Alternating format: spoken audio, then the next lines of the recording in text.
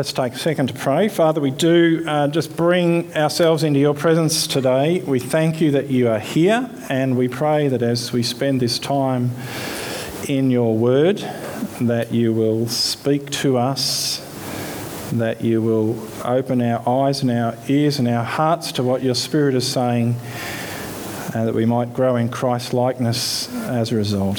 Just be amongst us now, we ask, in Jesus' name. Amen.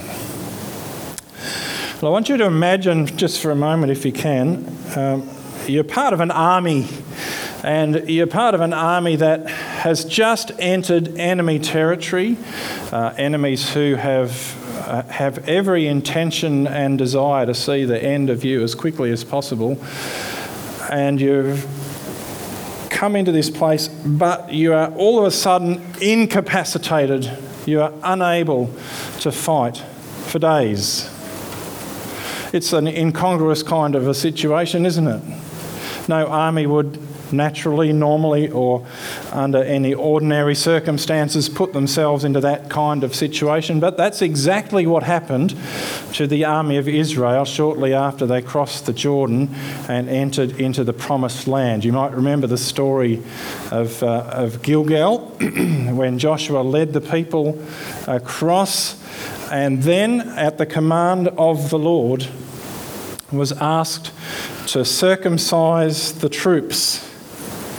And so as they crossed opposite the city of Jericho, the Lord said to Joshua to make flint knives, which makes me cringe, and circumcise all the male of Israel. It's a kind of story that makes any guy wince, I think. But it happened for three reasons. First of all, it was a test of obedience for Joshua. It's interesting if you have a look at the scriptures, when the Israelites crossed the land, it tells us that the fear of the Lord entered the Amorites and the others who were there. They were scared stiff. But even so, Joshua still had to exercise much faith in taking this action that would immobilise his army in the midst of an aggressive enemy.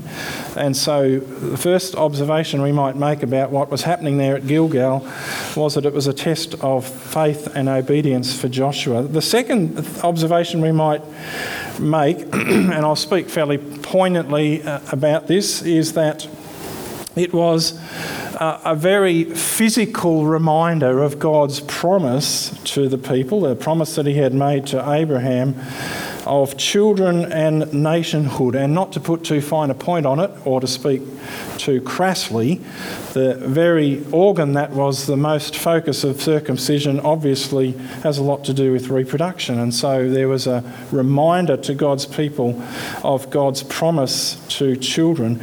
But third, and perhaps most significantly, the circumcision that took place there at Gilgal and described for us in Joshua, the book of Joshua, actually turned the people back to the covenant that was made with Abraham. And of course that covenant was first foreshadowed in Genesis chapter 12 and then has developed throughout the next few chapters, where God promised Abraham that I will make your descendants into a mighty nation. In fact, God used three metaphors to describe how many there would be. Do you remember what they were? I actually hadn't realised there were three. I could remember two.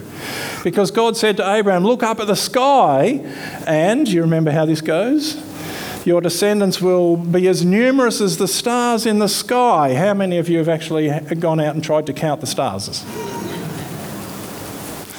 It's a fascinating experience. We had, and I think I've shared this story on occasions, we had exchange students come and stay with us from Japan, mostly from the city of Tokyo. And if you can imagine living in a city as large as Tokyo with, as is characteristic of any city, light pollution, when you look up into the sky, what do you see? Nothing. Maybe the odd aeroplane, if you're lucky. But interestingly too, and I hadn't realised this, the Northern Hemisphere star view is not actually quite as full as the Southern Hemisphere. And so we used to take our students out into our paddock, which was away from the city lights.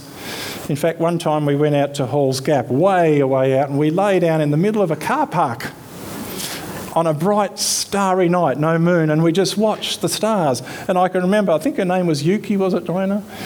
Akari, one of the girls, just looked up there and said, I've never seen anything as beautiful in my life. Because never seen the stars before. And can you imagine Abraham looking up and going, you kidding me, God, you're going to give me that many descendants? But that's not the only metaphor God used.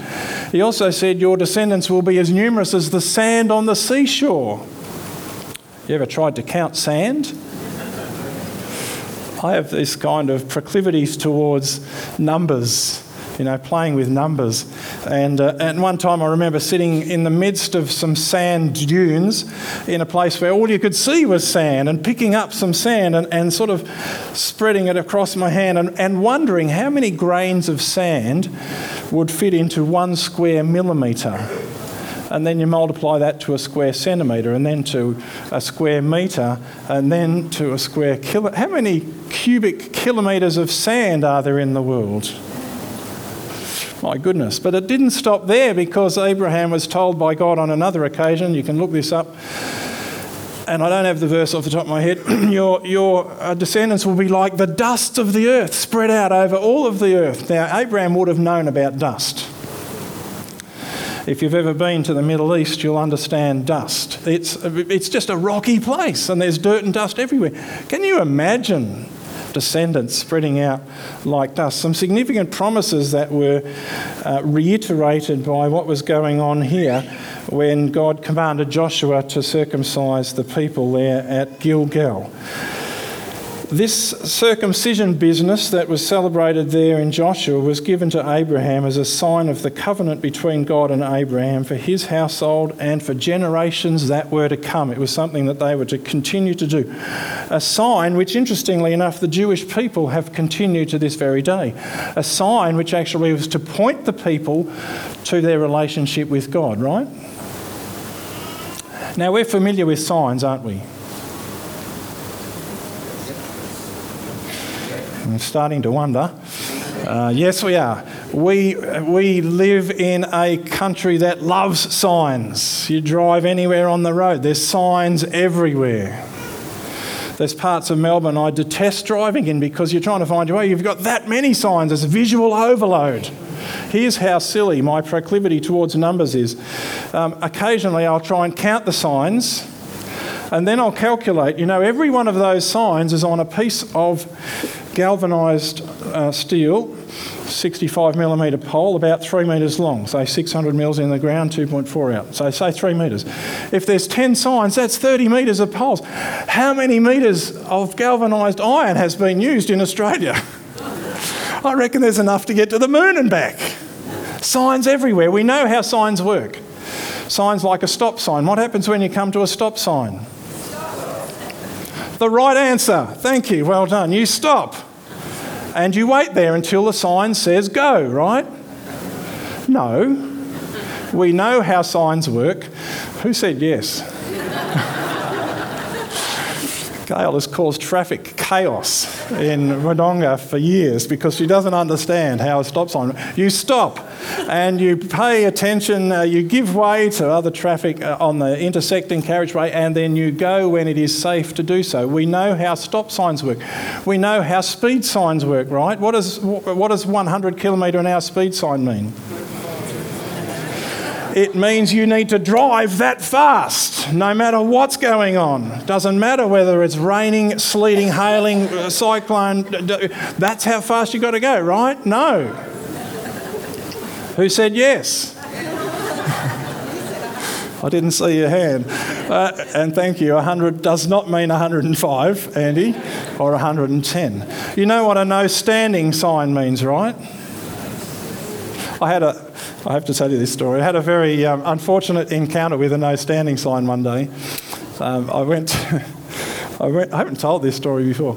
I went to Melbourne to pick up some furniture we bought on, I think it was Gumtree or one of those sites anyway. I had to go to Brighton, and the house I was going to was very close to the sea. It was a beautiful palatial kind of a mansion almost. But it just so happened that the day I went was raining, teeming cats and dogs, one of those awful, awful days. And the driveway I needed to back into was off the road. You had to sort of turn in between two columns, bluestone columns. with a roller door over the top, which then sort of did a 90-degree turn into the house. And I had to try and back my trailer in and around a corner all at once. So I drove out onto the court. I'm not going to tell you where it was. And was backing in when I heard felt more than heard, a bump. And I thought, oh, what was that? And I got out of the car in the pouring rain, and here was a no standing sign doing exactly what no standing signs should do. It was lying down. It was not standing. So I kind of quickly pulled forward and I got it and I shoved it in the ground, but the ground had basically liquefied. It was that wet. And the no standing sign just kept lying down. So I just quietly lay it down and left it there for the Burundara Council or whoever's the council at Brighton to deal with. We know how signs are meant to work. Signs, by their nature, actually point to something else, right? That stop sign points to a road rule that we understand. The speed signs point to something we understand. And so too, this sign of circumcision was actually to point the people of Israel to something else. Something actually far more significant than the physical act in itself. It was, however, something that unfortunately through the history of the people of Israel gave them a false sense of security in their relationship with God, because they started to believe, well, as long as I'm circumcised, I'm okay. As long as I've performed this act, as long as we've reflected that on our bodies, we're okay in relationship with God. They allowed the sign to become the reality. But God, through the Old Testament and into the New Testament, went to some lengths to point out the fallacy of this thinking, reinforcing time and time again, interestingly enough, in the Old Testament, that this sign of circumcision was actually to point to something far deeper, far more significant, something that you could never see on the outside, and that was actually a changed heart. And if you have a look, even right back in the book of Deuteronomy, for instance, an important statement that is made in Deuteronomy chapter 10, verse 16. God said these words through Moses, "And now, O Israel, what does the Lord your God ask of you but to fear the Lord your God, to walk in all his ways, to love him, to serve the Lord your God with all your heart, with all your soul, and to observe the Lord's commands and decrees that I'm giving you today for your own good. Circumcise your hearts, therefore, and do not be stiff-necked any longer."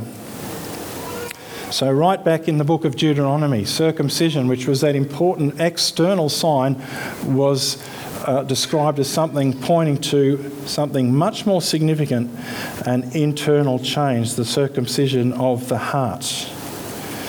And in that same book of Deuteronomy, Moses promised the Israelites much blessing if they turned to the Lord, for the Lord would circumcise their hearts so that they might love him and that their hearts and souls, love him with all their hearts and souls and so live. Now we might think, the Old Testament's actually tied up a lot with external signs, isn't it? Do this, the law, all that kind of stuff. But actually, consistently and repeatedly through the Old Testament, we find God reminding his people that there's something deeper I am looking for. Jeremiah, for instance, understood this, and the Apostle Paul picked this up. For in Romans chapter 2, verse 28, he said, "Circumcision is not merely outward or physical. No, a man is a Jew if he is one inwardly, and circumcision is a circumcision of the heart." God's always been interested in transformation of the heart. And the outside was always to point to the inside, the change on the inside. Now, I don't want to talk about circumcision this morning, although we've spent a fair bit of time doing that already. We do want to talk about baptism and the significance of baptism.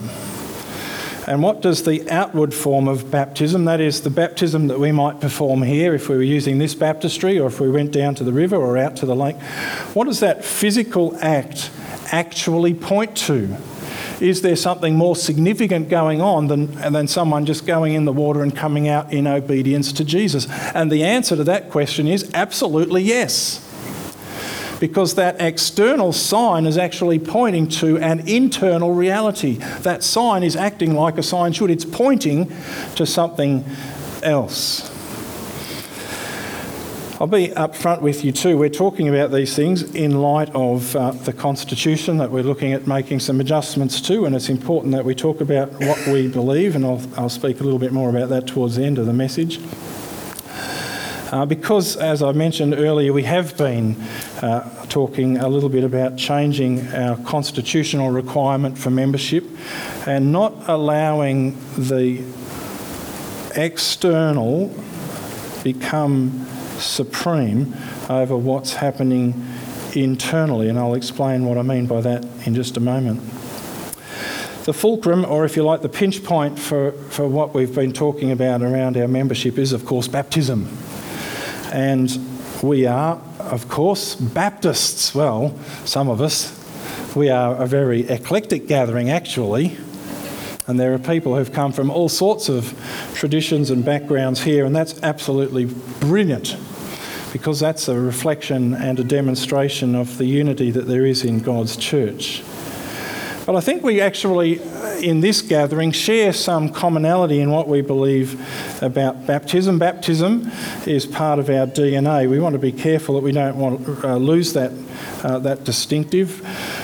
We don't want to compromise our teaching or our practice of baptism, because I believe the Bible actually teaches us a lot about baptism. And physical baptism, which I'll talk about as a sign pointing to something, a deeper reality, is actually really important. We affirm that. We'll continue to affirm that. It is very significant as an act of obedience, a sign pointing to something significant. We affirm that.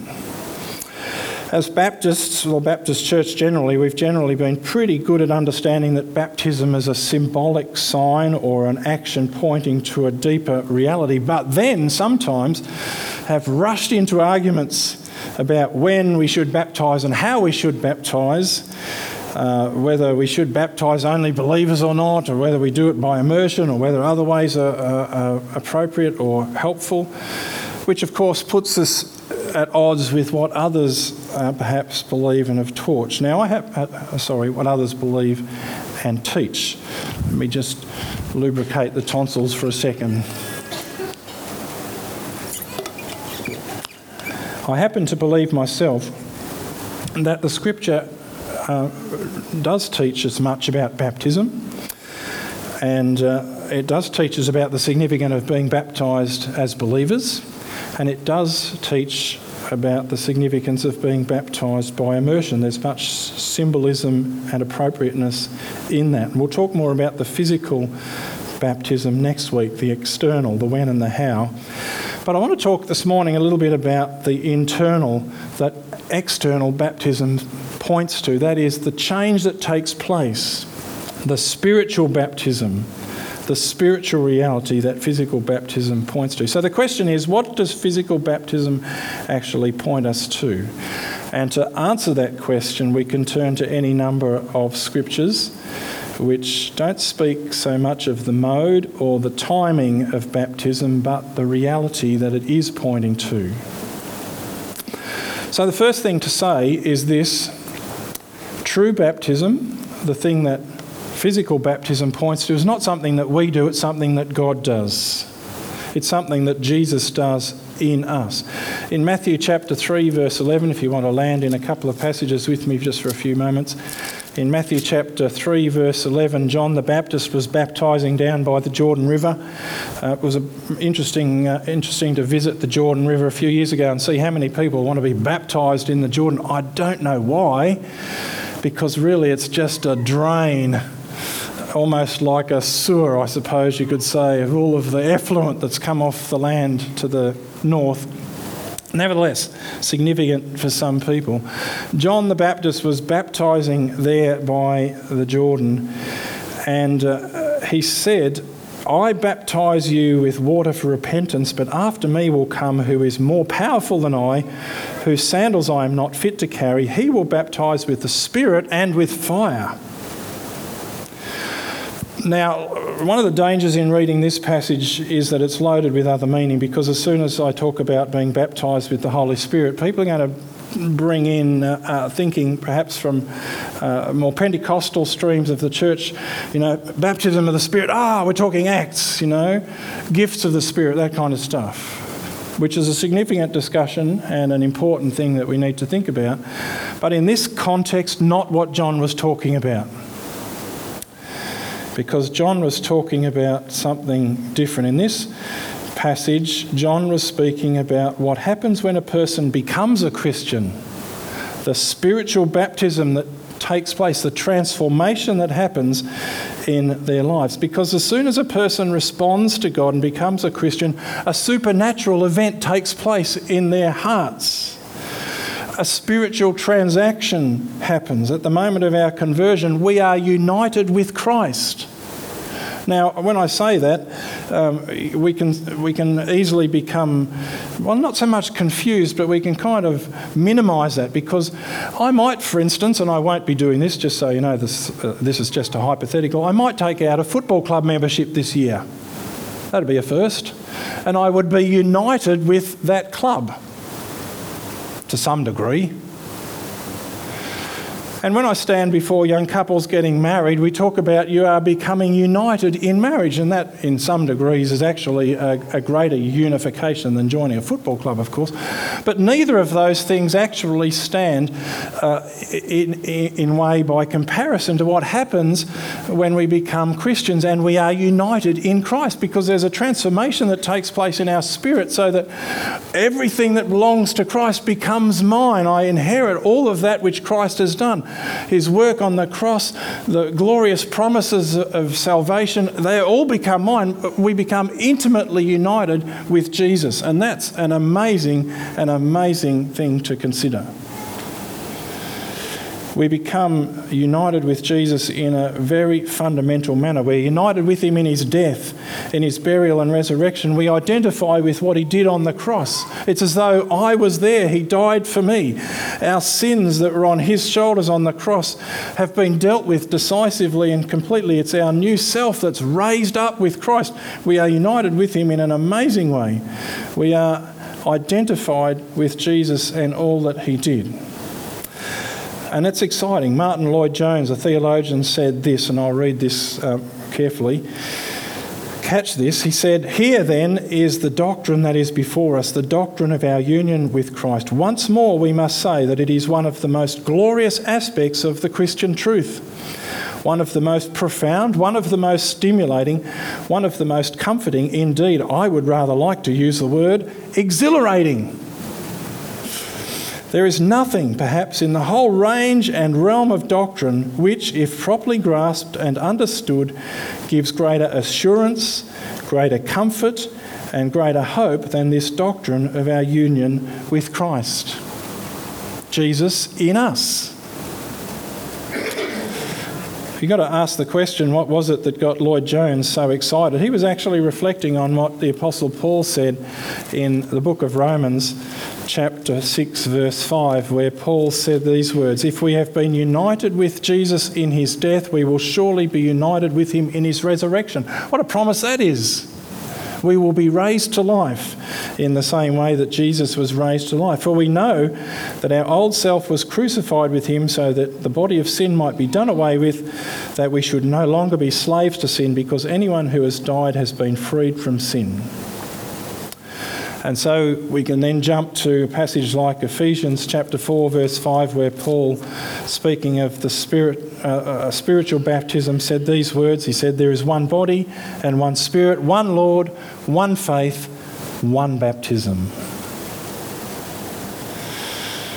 Some people have actually read that passage from Ephesians and concluded that rebaptising people, i.e. if they've been baptised as infants, they shouldn't be rebaptised, or baptism's unnecessary a second time, because there's one baptism, right? But that's actually a misreading of that passage, because what Paul was talking about is not the physical, it's the spiritual. There is only one baptism, that's the baptism that's performed by Jesus in us. There's only one of those.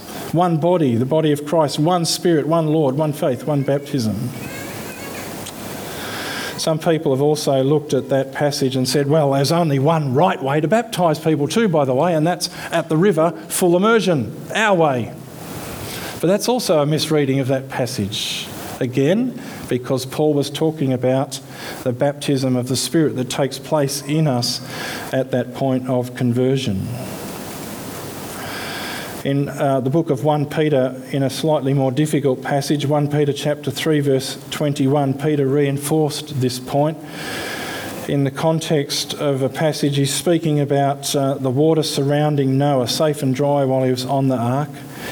And Peter drew on the imagery of the Old Testament, saying, this water symbolised baptism that now saves you also, not the removal of dirt from your body, but the pledge of a good conscience before God. It saves you by the resurrection of Christ. Now, Peter's not talking about you are saved by being baptised in water. Not at all. Not at all. He's speaking about the transformation of the heart, that outward ceremony points to. Spiritual baptism is what actually saves us, not the outward physical ceremony of baptism. Spiritual change, which that physical baptism represents. So, let me just be clear, and I feel like we might need to be.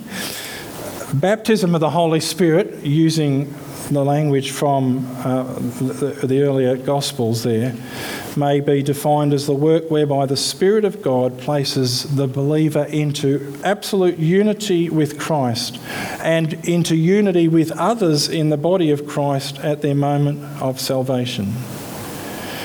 Paul said this in 1 Corinthians chapter 12. He said, for we were all baptised by one Spirit into one body, whether Jews or Greeks, slave or free, and we were all given one Spirit to drink. That's spiritual baptism. So the question that we've got to think about, and we'll talk a little bit about next week, is how, or should I say, does it matter how we do the symbolic? Does it matter whether we baptise a person fully underwater in the church? Could we go out to the river? Could we do it in a bathtub? What if that person has some kind of fear of water? Do we need to actually put them all the way under? I was out through the week with some folks doing some work in the river, and one guy absolutely terrified of the water. I've not seen that in a person recently. Took ages to talk him through what he had to do. What do you do with a person like that? Well, we'll think about that next week. But we want to be clear that that's not what baptism really is. It's what happens in our heart. So why talk about this? Why talk about this issue? Well, let me just give you a couple of things to think about. First of all, because what we believe about baptism actually is important. In fact, what we believe is important. We live, as I said in the prayer earlier today, we live in a very confusing world. And some people are kind of thrown up their hands in despair and says, well, does it really matter what I believe? The answer actually is yes, because our beliefs shape our behaviour. What we believe is actually worked out in what we do and how we behave. So belief is important, and understanding what we believe about baptism is important when we're talking about this topic. Why talk about this question? Because when we talk about baptism, we actually need to know what it is we're saying. And it's important for us too, because we want to make sure there's no confusion for us in the church between the manner that we baptise physically and what's happening in the heart when a person receives Christ. And it's important too because we want to be consistent with what the Bible teaches about baptism. What does the Scripture actually say? And it says much about the transformation of the heart that physical reality points to. Now, next week, as I've said, I will speak about physical baptism, what the symbolism means, when we should perform it, how we should perform it, and significantly, why every Christian should be baptised in water. But that doctrine can only be properly understood when it stands on this foundation of what we've just spoken about this morning, and that is that spiritual baptism that's performed by Christ. Spiritual baptism that guarantees our inheritance of all of that which Christ has promised to us. Spiritual baptism that God performs on us, performs on our hearts when we accept Jesus Christ as Lord. Spiritual baptism which gives us a hope, is a guarantee of the resurrection and assurance of salvation. Let's take a moment to pray before we invite Beck and the team to come back and lead us in worship. But let me say too, by way of conclusion, two things. First of all, if you've never thought about baptism and you want to talk about that, Matt, myself, any of our elders here this morning would love to do that. If you're feeling God prompting you to be baptised, whether you've been baptised in another tradition at a different time or never at all, now's a great time to think about that. Second thing is, at the conclusion of our service, we do have other folks who are going to be here available to pray for you, not just for you, but for others as well. So we want to invite you today, if there's any particular need that you have, or that you know your neighbour has, or a friend has, or a family member has, our prayer teams would love to be used in that way. Let's pray though. Father, we just give you thanks again for your word, for the depths of it, for the riches that there are in it, and for the teaching that we have explored just a little today around the issue of baptism. Lord, we thank you for the transformation that happens in our hearts when we accept Jesus Christ as Lord. We thank you that that transformation is not something we can affect ourselves. Otherwise, why wouldn't we? It's something that you do. It's something that you do completely. It's something that you do perfectly. And we do pray as we think about this topic that we will not minimise either the symbolic or the reality, but understand how they actually stand in relationship to one another. As we explore this topic too, as we think about baptism, as we put it back on the radar, as it's very much on our agenda, as you speak today too to your people, for those who perhaps have been thinking about baptism, have been putting it off, perhaps scared of standing in front of other people, or worried about what it might mean, or just not sure, Lord, just allay those anxieties and fears, we pray, and let the response of each heart be truly the response that honours you, Lord Jesus, who commanded us as disciples to go out and make disciples, baptising them in the name of Jesus. Lord, we thank you for this time in Jesus' name. Amen.